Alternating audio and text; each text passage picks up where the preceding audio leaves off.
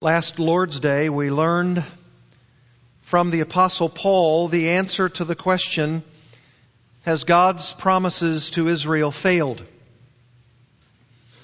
The implication for this question comes to us in Romans chapter 9, verses 1 to 5, where Paul suggests that because of unbelief, his fellow countrymen, the Israelites, were cut off from a relationship with Jesus Christ, the God-man, even though these Israelites had every privilege known to man.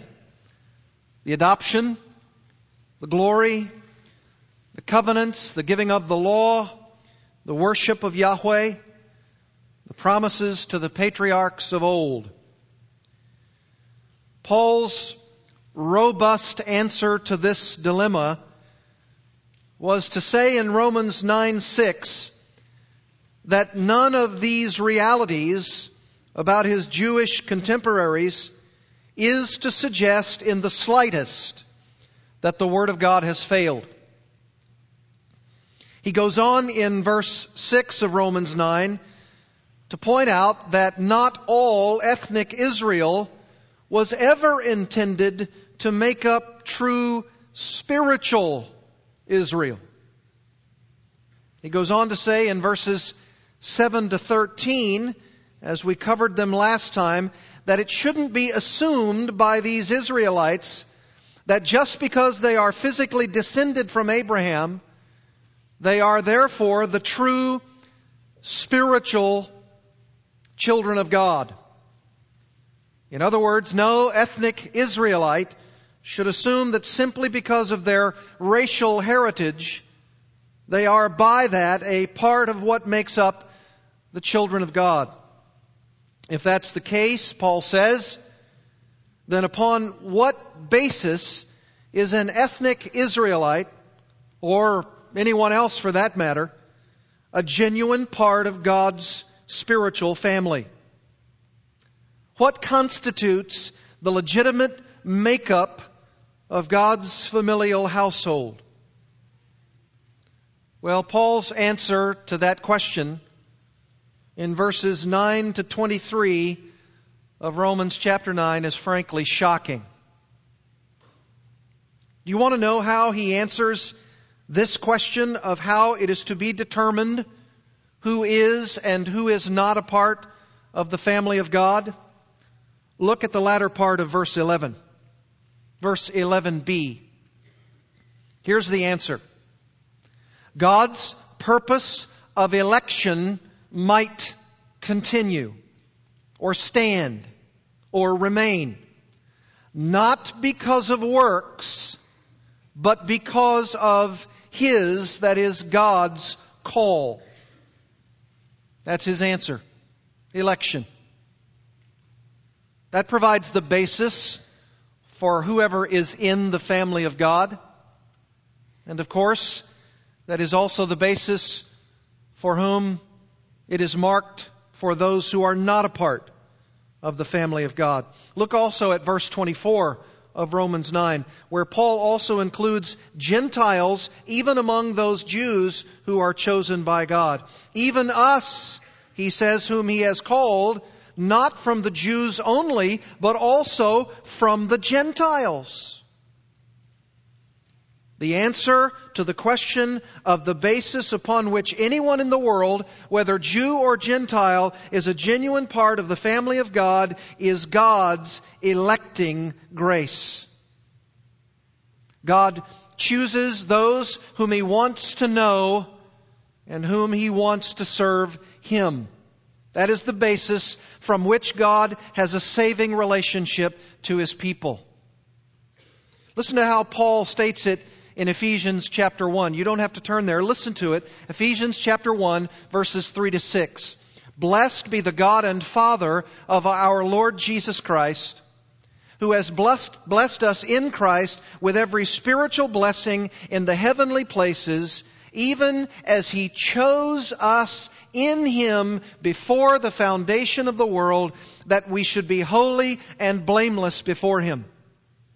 In love, He predestined us for adoption through Jesus Christ, according to the purpose of His will, to the praise of His glorious grace, with which He has blessed us in the Beloved. Capital B, the Beloved One.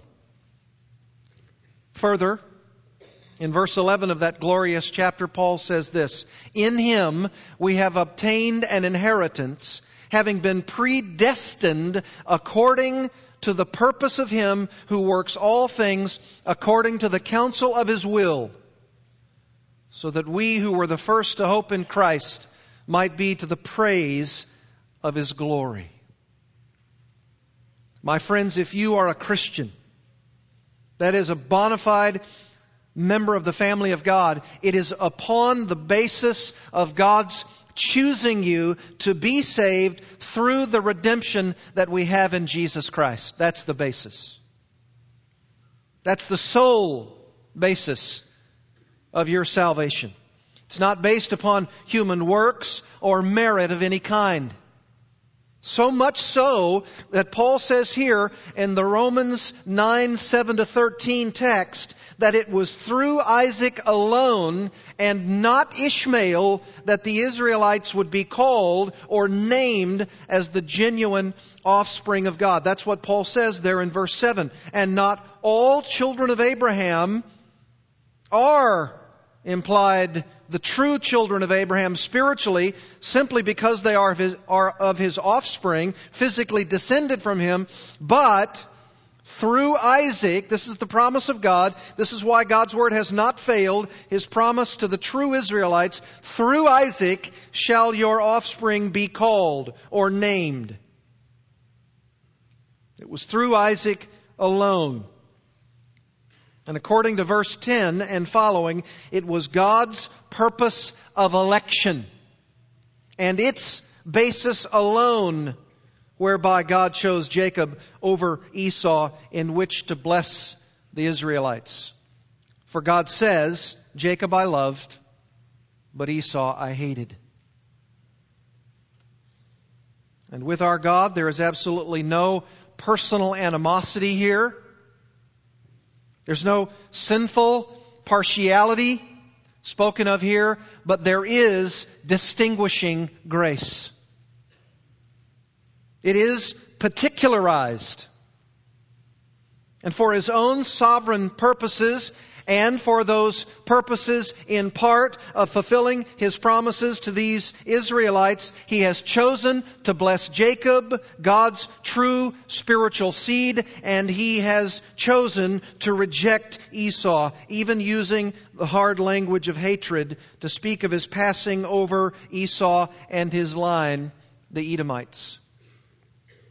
You say, this seems unfair. It doesn't seem right that God would choose one rather than the other. I think God ought to have chosen both of them. In fact, I think God ought to choose everyone. God ought to choose everyone to be a part of His family. And is that not the prevailing attitude in our culture today, except, of course, for those who would agree that people like Osama bin Laden and Saddam Hussein should indeed be rejected by God? Curious how we are particular in our own thoughts, aren't we? But for a man like Esau, why would God reject him? Well, if you look carefully at the Genesis account, why would God even choose to bless someone like Jacob? That's the question. He was a sinner like Esau. A different kind of sinful behavior, of course, but equally a sinner in the eyes of the Lord. But I just don't like this electing and rejecting business. It doesn't seem fair. It doesn't seem right. It seems so arbitrary. It seems capricious. Well, if that's the conclusion you've come to this morning, or as we ended last time, you've correctly understood the Apostle Paul. You've correctly understood him. That's the objection that he's answering right here. Aren't you glad to know that if you had those thoughts, He's speaking now directly to you? The Apostle Paul speaks directly to somebody who says, I think there's injustice with God going on here. Notice what he says in verse 14. What shall we say then? Is there injustice or unrighteousness on God's part? You see, if someone comes along and says, I just don't think that this is fair, and I think this is unjust of God, and I think there's maybe even a little bit of unrighteousness on the part of God, then Paul has you in mind as he speaks. He asks the question, what shall we say then? Is there injustice on God's part? He sets up an objection here in verse 14, coming right out of the section of those hard statements in verses 7 to 13. And I agree with you, they're hard statements. Very hard. Some of the hardest in all the Bible, if not the hardest of all of the Bible. And Paul knows that too. He knows he's going to hear an objection from those who have read his words in verses 10 and 11. Notice it with me, verses 10 and 11. And not only so, that is with Sarah, but also when Rebekah had conceived children, that's Jacob and Esau, the twins, by one man, our forefather Isaac, though they were not yet born and had done nothing either good or bad, in order that God's purpose of election might continue, not because of works, but because of His call, she was told, the older will serve the younger. As it is written, Jacob I loved, that is, Jacob whom I've determined to set my love upon, and therefore will bring into my spiritual family, but Esau I hated. That is, Esau whom I have rejected from being a part of my spiritual family. Someone comes right on the heels of that and says, I simply don't agree with this. And perhaps you're one of those who may disagree with this distinguishing grace of God. Perhaps you're one of those who may assume that God must choose everyone to be a part of His spiritual family. You would then be like the Israelites of Paul's day who believed that every single one of their fellow Jews were automatically a part of God's spiritual family. They thought they were all in simply because they were physically descended from their forefather Abraham. You remember I told you last time that even the Jews of Jesus' day said, we have Abraham as our father. That was their answer to him. We're in. And if some of them were, it was only because God elected them to grace. And if they weren't, it was because they had been rejected. And even for the Gentiles, the Jews had the idea, look, if you're in, it's only because you have to convert to Judaism. You have to undergo a proselyte baptism. So, if you're in, it's because you have to be connected to Abraham somehow. And some people in our own day might say something like this. Well, look, if you're telling me that God has distinguishing grace, I'm telling you, I reject that because I think that what you really need to do is you really need to live a good life and do good deeds to those around you. And surely, if that's the case, God will accept you and then He'll make you a part of His spiritual family. And that is prevailing in our day, isn't it? Live a good life. Do what you need to do. Be kind to children. And surely, if that's the case, God wouldn't reject people, would He? Eternally? And do you mean to tell me that all other religions today, other than Christianity, are in fact then pagan religions? Are you suggesting that even Judaism, if they reject Jesus as their Messiah, are out? Yes. Yes. Well, I simply can't agree with you.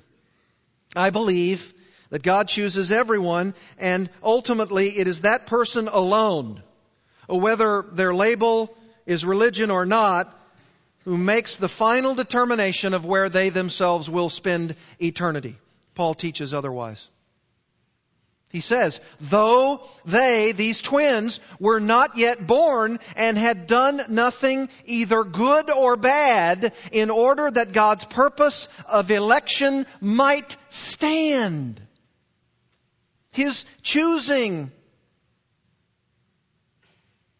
And Paul even gives, if someone were to say, yeah, but what he's really talking about here is he's really talking about nations. He's not talking about individuals. He's using names, particular names, individual names, but he's really talking about nations. Well, if that's the case, then why is he using names? Why is he talking about individual people coming right out of the womb? Why is he talking about these individuals themselves? No, he is talking about individuals here. Not simply nations, not simply peoples, but individuals. Jacob I loved, Esau I hated. What shall we say then? Yes, I suppose that is the question on our minds. What shall we say? What shall we say to these hard things? Now maybe you're not one of those people that says, look, I don't agree with that. Because you're saying to yourself, it's in the Bible. I can see it. I can read it on my own. It's not that I want to impugn the character of God in any way, but I struggle with this hard teaching. I understand your struggle. I struggle with it too. This is a most difficult word from God. And we need grace to hear and understand these things. We not only need the grace to be saved, we need the grace to understand these hard words. We'll not understand these matters fully and completely, but we are called upon to ponder them and to believe them, and even though it is hard to come to grips with these things. Part of the reason we struggle in understanding these things is that we are mere children when it comes to an attempt to understand the choices of our Heavenly Father. Isn't that so? He is far more, infinitely more aware of the issues than we are, and we cannot fully come to terms with these things, but that doesn't mean we should reject them. I'm reminded of the late Donald Gray Barnhouse, the yesteryear pastor of 10th Presbyterian Church in Philadelphia. He was trying to communicate to his own congregation how we might understand these things more fully, how they might, knowing that human illustrations all break down at some points. He used this illustration to try to come to grips with this idea of we as children attempting to understand the infinite wisdom of our Heavenly Father. And he gave this illustration. He said this. He said there was once a young boy who loved his dog. He was always with his dog. They were inseparable. He fed the dog. He cared for the dog. He slept with the dog. He did everything with this dog. He loved this dog. And one morning the boy realized that his dog wasn't with him, and he searched and searched, and he finally opened the door of the garage only to find his own father holding the dog with one hand and had a gun in the other hand pointed at the dog's head. And before the boy could do anything, the father shot the dog. And there was nothing that the boy could do. The dog was instantly dead. The boy screamed and yelled at his father, "Don't! What are you doing?" He realized the dog was dead. He said, "I hate you! I hate you!" For many years, he couldn't understand what the father had done. Why would he do such a thing? And it apparently didn't matter that the father tried to explain immediately to the boy that another dog in the neighborhood had rabies and that he'd bitten the boy's own dog. And he tried to comfort him and console him, but it was to no avail because that was his beloved dog. He couldn't understand. It wasn't until many, many years later that the child, now a man and a father himself, would begin to understand the wisdom and the loving kindness of his own dad. And I think that, at least in part, helps us try to understand that God's wisdom, His plan, His purpose is so infinitely further than our ability to completely comprehend. And there may be at times our own visceral reaction that says, "Why? Why? What are you doing?" And we struggle to come to grips with what our Heavenly Father is doing in choosing men and rejecting others. And it may take many, many years, beloved, for our maturing and our understanding of His character in order to come to grips with these things. It's not as though some of us distrust His heart. It's simply that we need to mature in our thinking as we contemplate His nature, and the nature especially of one who distinguishes His grace, bestowing it on some and passing by others, and all because of His sovereign freedom to do so. Maybe that's where you are today. But to the person who is on the other side and who still maintains that there is injustice in the very character of God. It's not that you say, "I trust you, but I don't understand you." It's really the person who says, "I do believe that there is injustice with you here, God." Notice Paul's response in verse 14. By no means is there injustice with God. By no means. Absolutely not is there injustice on God's part. Paul is all about protecting the character of God, especially as it relates to the sovereign freedom of God. And as I've taught you before throughout the book of Romans, when Paul responds to an argument in this way, he uses the strongest negative answer that he can possibly give. Absolutely not is there any injustice on God's part. No way. That's what he's saying. If you've come to this conclusion, you've misunderstood the very character of God. And it is to this kind of person that Paul now comes in verses 14 to 23 to answer. He's going to give, in a broad brush fashion, two questions. One here in verse 14, running through verse 18 with the answer. And a second question, which he poses in verse 19, which he then runs through the answer all the way to verse 23. And his answer to the first question in verse 14 is as follows. Look at verse 15. Here's his answer about the injustice on God's part. After saying, "No way," he says in verse 15, "For He," God, says to Moses, "I will have mercy on whom I have mercy, and I will have compassion on whom I have compassion." So then, it depends not on human will or exertion or running, but on God who has mercy. For the Scripture says to Pharaoh, "For this very purpose I have raised you up, that I might show my power in you, and that my name might be proclaimed in all the earth." So then, He, God, has mercy on whomever He wills, and He hardens whomever He wills. This is a hard word. But I don't want you to forget the overall context of the words of Paul here. You remember, he started out by answering the dilemma in verses 1 to 5 by saying in verse 6 that the word of God's promises has not failed. Paul says, "I know that presently Israel has been cut off, severed from Christ. They've rejected their Messiah. I know that," he says. And he even says so passionately, "And if it were the case, even though I know it's not the case, but if it were to be possible, I would be severed, cut off from Christ myself for the sake of my kinsmen, my countrymen according to the flesh. I would do that if that would mean that Israel would be saved."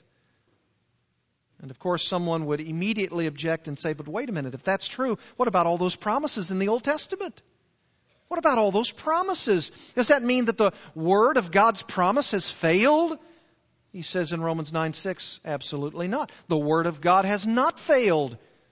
He says you are asking the right kind of question, but you've got the wrong premise. Here's the premise. Not all of Israel is really spiritual Israel.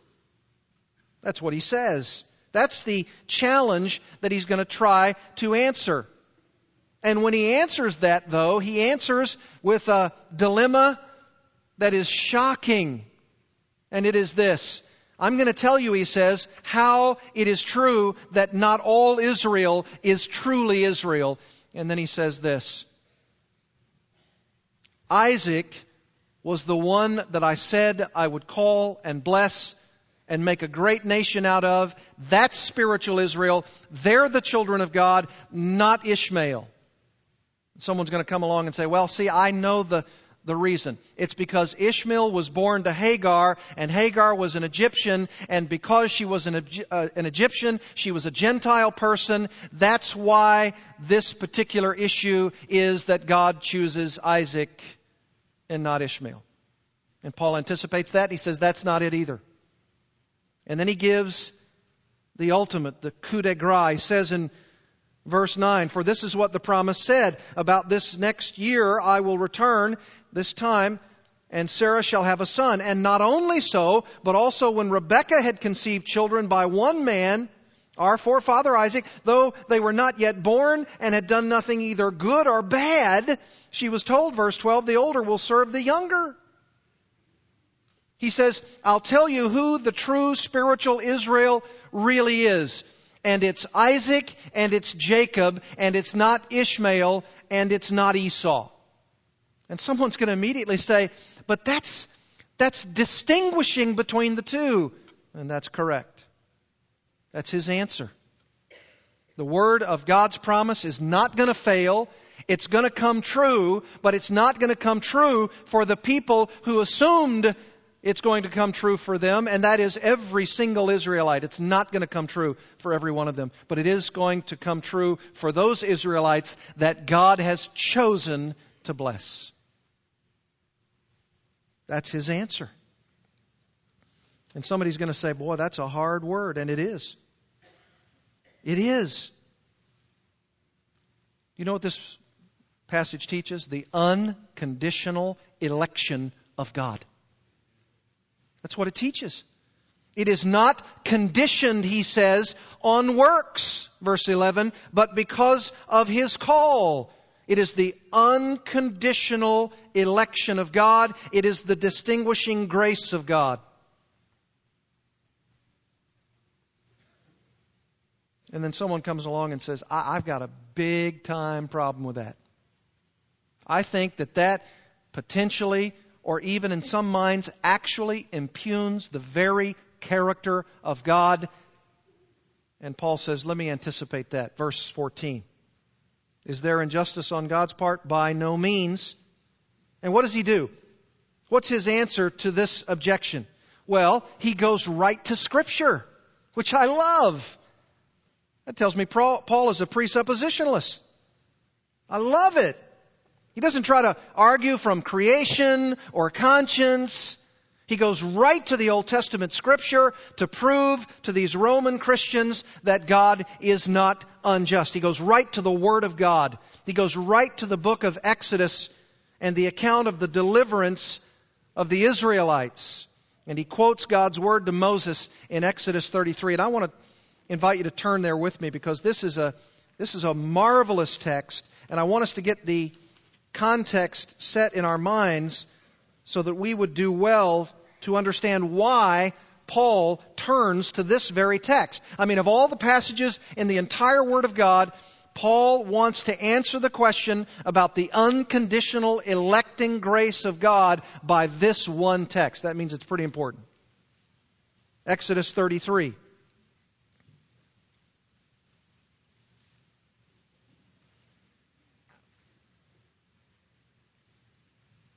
We could start in verse 12. Moses said to the Lord, See, you say to me, bring up this people, but you have not let me know whom you will send with me. Yet you have said, I know you by name, and you have also found favor in my sight. Moses says, now therefore, if I have found favor in your sight, please show me now your ways that I may know you in order to find favor in your sight. He wants to know God. He wants to know Him intimately. He wants to know that God is truly leading. He wants to know that God is near. He wants God's leadership. Consider too, Moses said, that this nation is your people. And God said in verse 14, my presence will go with you, and I will give you rest. And He said to him, if your presence will not go with me, do not bring us up here. Precious verse in all of Scripture. For how shall it be known that I found favor in your sight, I and your people? Is it not in you going with us, so that we are distinct, I and your people, from every other people on the face of the earth? You know that God had initially said, I'm going to send something else. I'm going to send the angel of the Lord. And Moses, in essence, says, that's not good enough. I need you, Lord. I need your presence to go with us. And that found favor in the Lord's sight. In verse 17, and the Lord said to Moses, this very thing that you have spoken, I will do. For you have found favor in my sight, and I know you by name. There's an intimacy of relationship there. Moses said, please show me your glory. And he said, I will make all my goodness pass before you and will proclaim before you my name. And what is the name? The Lord. That's the covenant name, italicized in your Bible. And I will be gracious to whom I will be gracious, and will show mercy on whom I will show mercy. But he said, you cannot see my face, for man shall not see me and live. And of course you know that he took Moses and he put him in the cleft of the rock, according to verse 22. And he covered with his hand until the Lord was passed by and took away his hand, and Moses saw his backside. This is the passage that Paul appeals to. And notice what he says in the latter part of verse 19. He says, proclaiming the name of the Lord, and he says, here's the quote, and I will be gracious to whom I will be gracious, and will show mercy on whom I will show mercy. Now go back to Romans 9. Just so that no one will have any doubt about what Paul is doing in grounding God's choice in God's own sovereign freedom and nothing else, notice what he says in verse 16 of Romans 9. So then, after quoting that passage, so then, it depends not on human will or exertion or running, but on God, who has mercy. This sovereign freedom of God's own choosing absolutely excludes, Paul says, any human boasting, any human willing, or any human exertion of any kind, even the foreseen faith of someone. He says, for it depends, source, origin, the dependence of God's choosing or His salvation or His blessing or His honor or His extending of mercy to us, Paul says, is dependent upon His sovereign grace. He grounds it right into the character of God. And he quotes that passage to Moses and says, I tell you, this is the basis upon why I choose, so that I might extend mercy on those whom I choose. You say, well, that's not an answer. I want a better answer than that. I want a different answer than that. I want a more complete answer than that. That's the answer that Scripture gives. That's like that Ephesians 1 passage. Why did He do it? Why did He choose us? For the glory of His grace. So that His grace would be on display. so that it would exalt the mercy of God. That's why. Listen to Philip Graham Ryken, who followed James Montgomery Boyce at 10th Presbyterian Church, the very church where Donald Gray Barnhouse was once the preacher, the illustration I gave you a moment ago. This is what he says. The Scripture shows that God Himself claims the right to have mercy on whom He will have mercy. Apart from the counsel of God's own will, there is nothing that determines the objects of His mercy. And then he says, does that answer the objection? Just think about that for a moment. The objection is that election is unfair, that it is unjust for God to choose some but not others. Yet in his answer, Paul says nothing at all about justice. Isn't that interesting? Ryken says it's all about mercy. It's all about mercy. And you see, that is exactly the point. Salvation is not about fairness.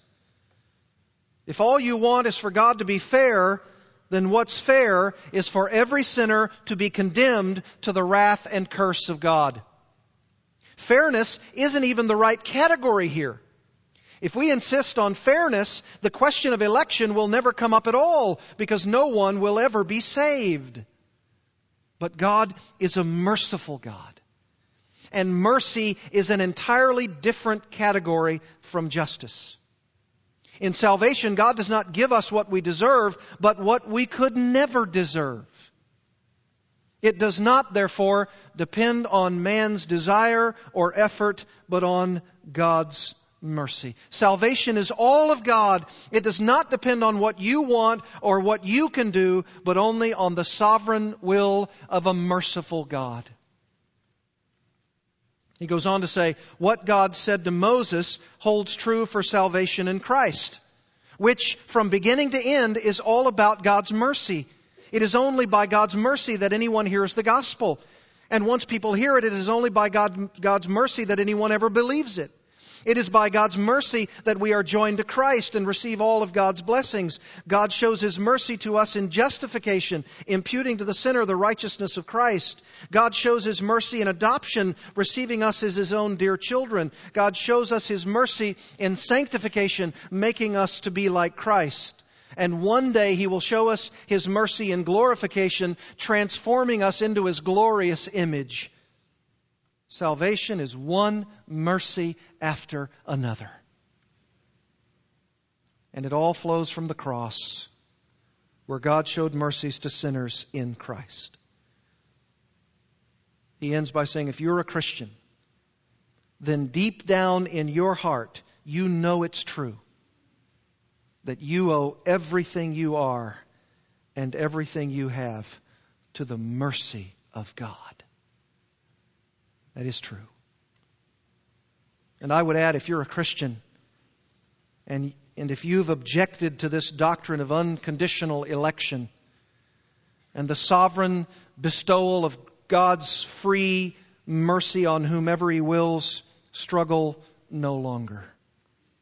Let Scripture rule over your limited perspective. Let Scripture crush our human pride. You realize, as A.W. Pink once said, that the doctrine of election as taught in Scripture is the most pride-crushing doctrine in all of the Word of God.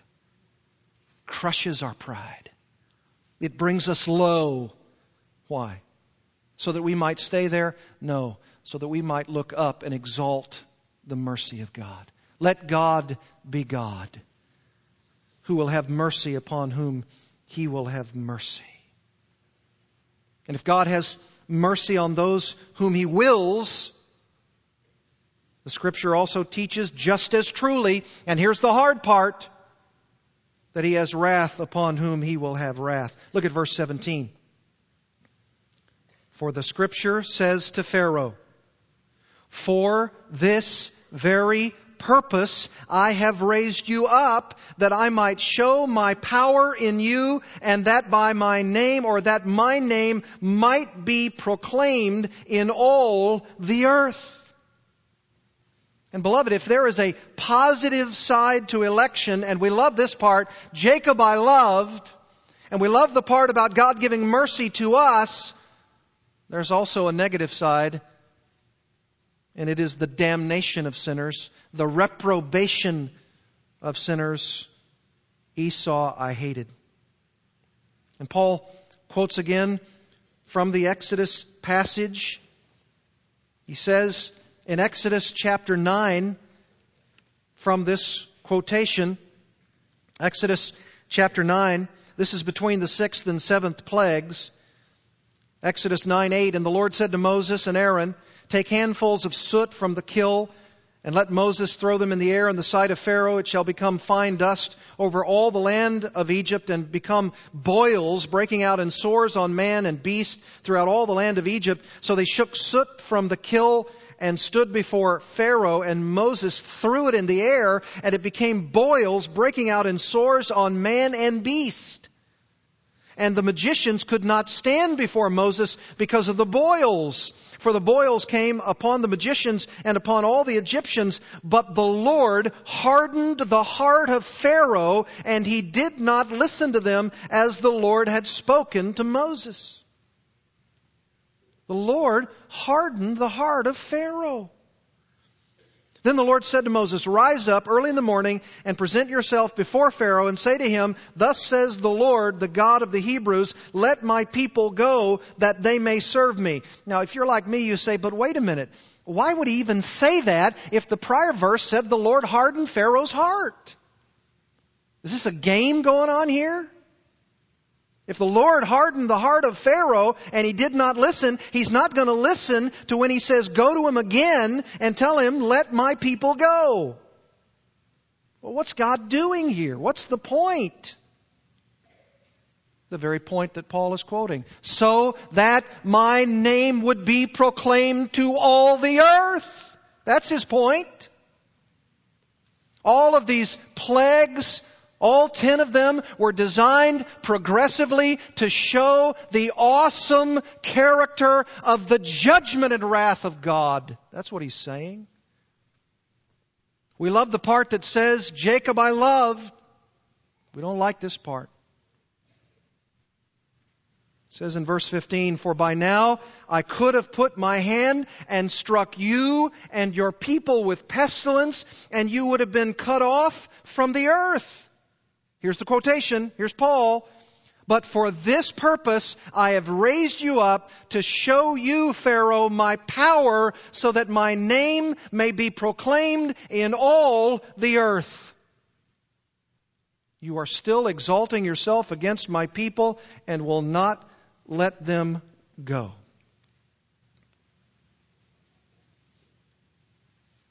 He's risen. He's raised Pharaoh up for the very purpose of showing God's great name to the whole earth. How does that relate to these Roman believers? Well, it could be likened to something like this. Pharaoh was hardened. His heart was hardened, and there's a partial hardening. Romans 11 says there's a partial hardening of them, hardening of Pharaoh, hardening of Israel. For this very purpose, I've raised you up so that there would be a hardening, so that my glory would be shown throughout the whole earth. And there's a partial hardening of Israel so that the gospel of Jesus Christ would be proclaimed throughout the entire Gentile world. And it all comes down to the sole basis of God's purposes, which are to be exercised, and that is, I will bestow my mercy on those whom I will, and I will pour out my wrath on those whom I will. Now someone's going to say, but wait a minute. Some of those texts in the book of Exodus say that Pharaoh hardened his own heart. Yes, that's true. And some of them just simply say that Pharaoh's heart was hardened. Doesn't give an agent. And then there are texts like we just read that said God himself hardened Pharaoh's heart. Which is it? All of the above. All of the above. But the text that Paul is quoting from, God hardened Pharaoh's heart so that those Egyptians would continue to keep their finger on the Israelites for God's sovereign purposes. They'll be dealt with, to be sure, and they were. And God had a plan, and that plan was carried out. And there's a partial hardening of Israel today, and God has a plan, and He's carrying it out. And that plan includes God bringing the gospel to the ends of the earth. And when the fullness of the Gentiles come in, then God will go back and deal with Israel. Douglas Moo is right when he writes this: God's hardening, then, is an action that renders a person insensitive to God and His Word, and that, if not reversed, culminates in eternal damnation. We have seen that Paul has insisted that God bestows His mercy on His own initiative apart from anything that a person is or does. The strict parallelism in this verse suggests, verse 16, that the same is true of God's hardening. As He has mercy on whomever He wishes, so He hardens whomever He wishes. And that's where someone says, but wait a minute, if that's true, then who can deal with this God? And verse 19, you will say to me then, why does He still find fault? Implied, why does He still find fault with a person whom He hardens? For who can resist His hardening will? That's a great question. We don't have time to answer that question this morning, but we shall next time. But here's the answer that we need to have right here, right now. It is absolutely true, clear and correct in the Word of God that regardless of what's happening in the inscrutable counsels of the wisdom of God Himself, you and I are responsible to repent and believe in Jesus Christ. You say, I cannot reconcile those two things. Well, just as a father has a very wise plan that does not always make sense to a little child, so we do what we're told. And God says, believe and repent. Repent and believe. And serve this God who is your Creator. And believe that He is the one who sovereignly dispenses mercy and wrath. Let's pray together. Father, this hard word is your word, and we are called upon to be responsible to repent. That is our responsibility. And Lord, we know that someone will say, but I don't have the ability. And yet your word says that's an acquired inability. We must repent and believe, which means we cannot unless we receive your mercy. And so we cry out for it. Every person here who has heretofore not received mercy, cry out for mercy. God, bestow mercy sovereignly, freely as you will. Pray in Christ's name. Amen.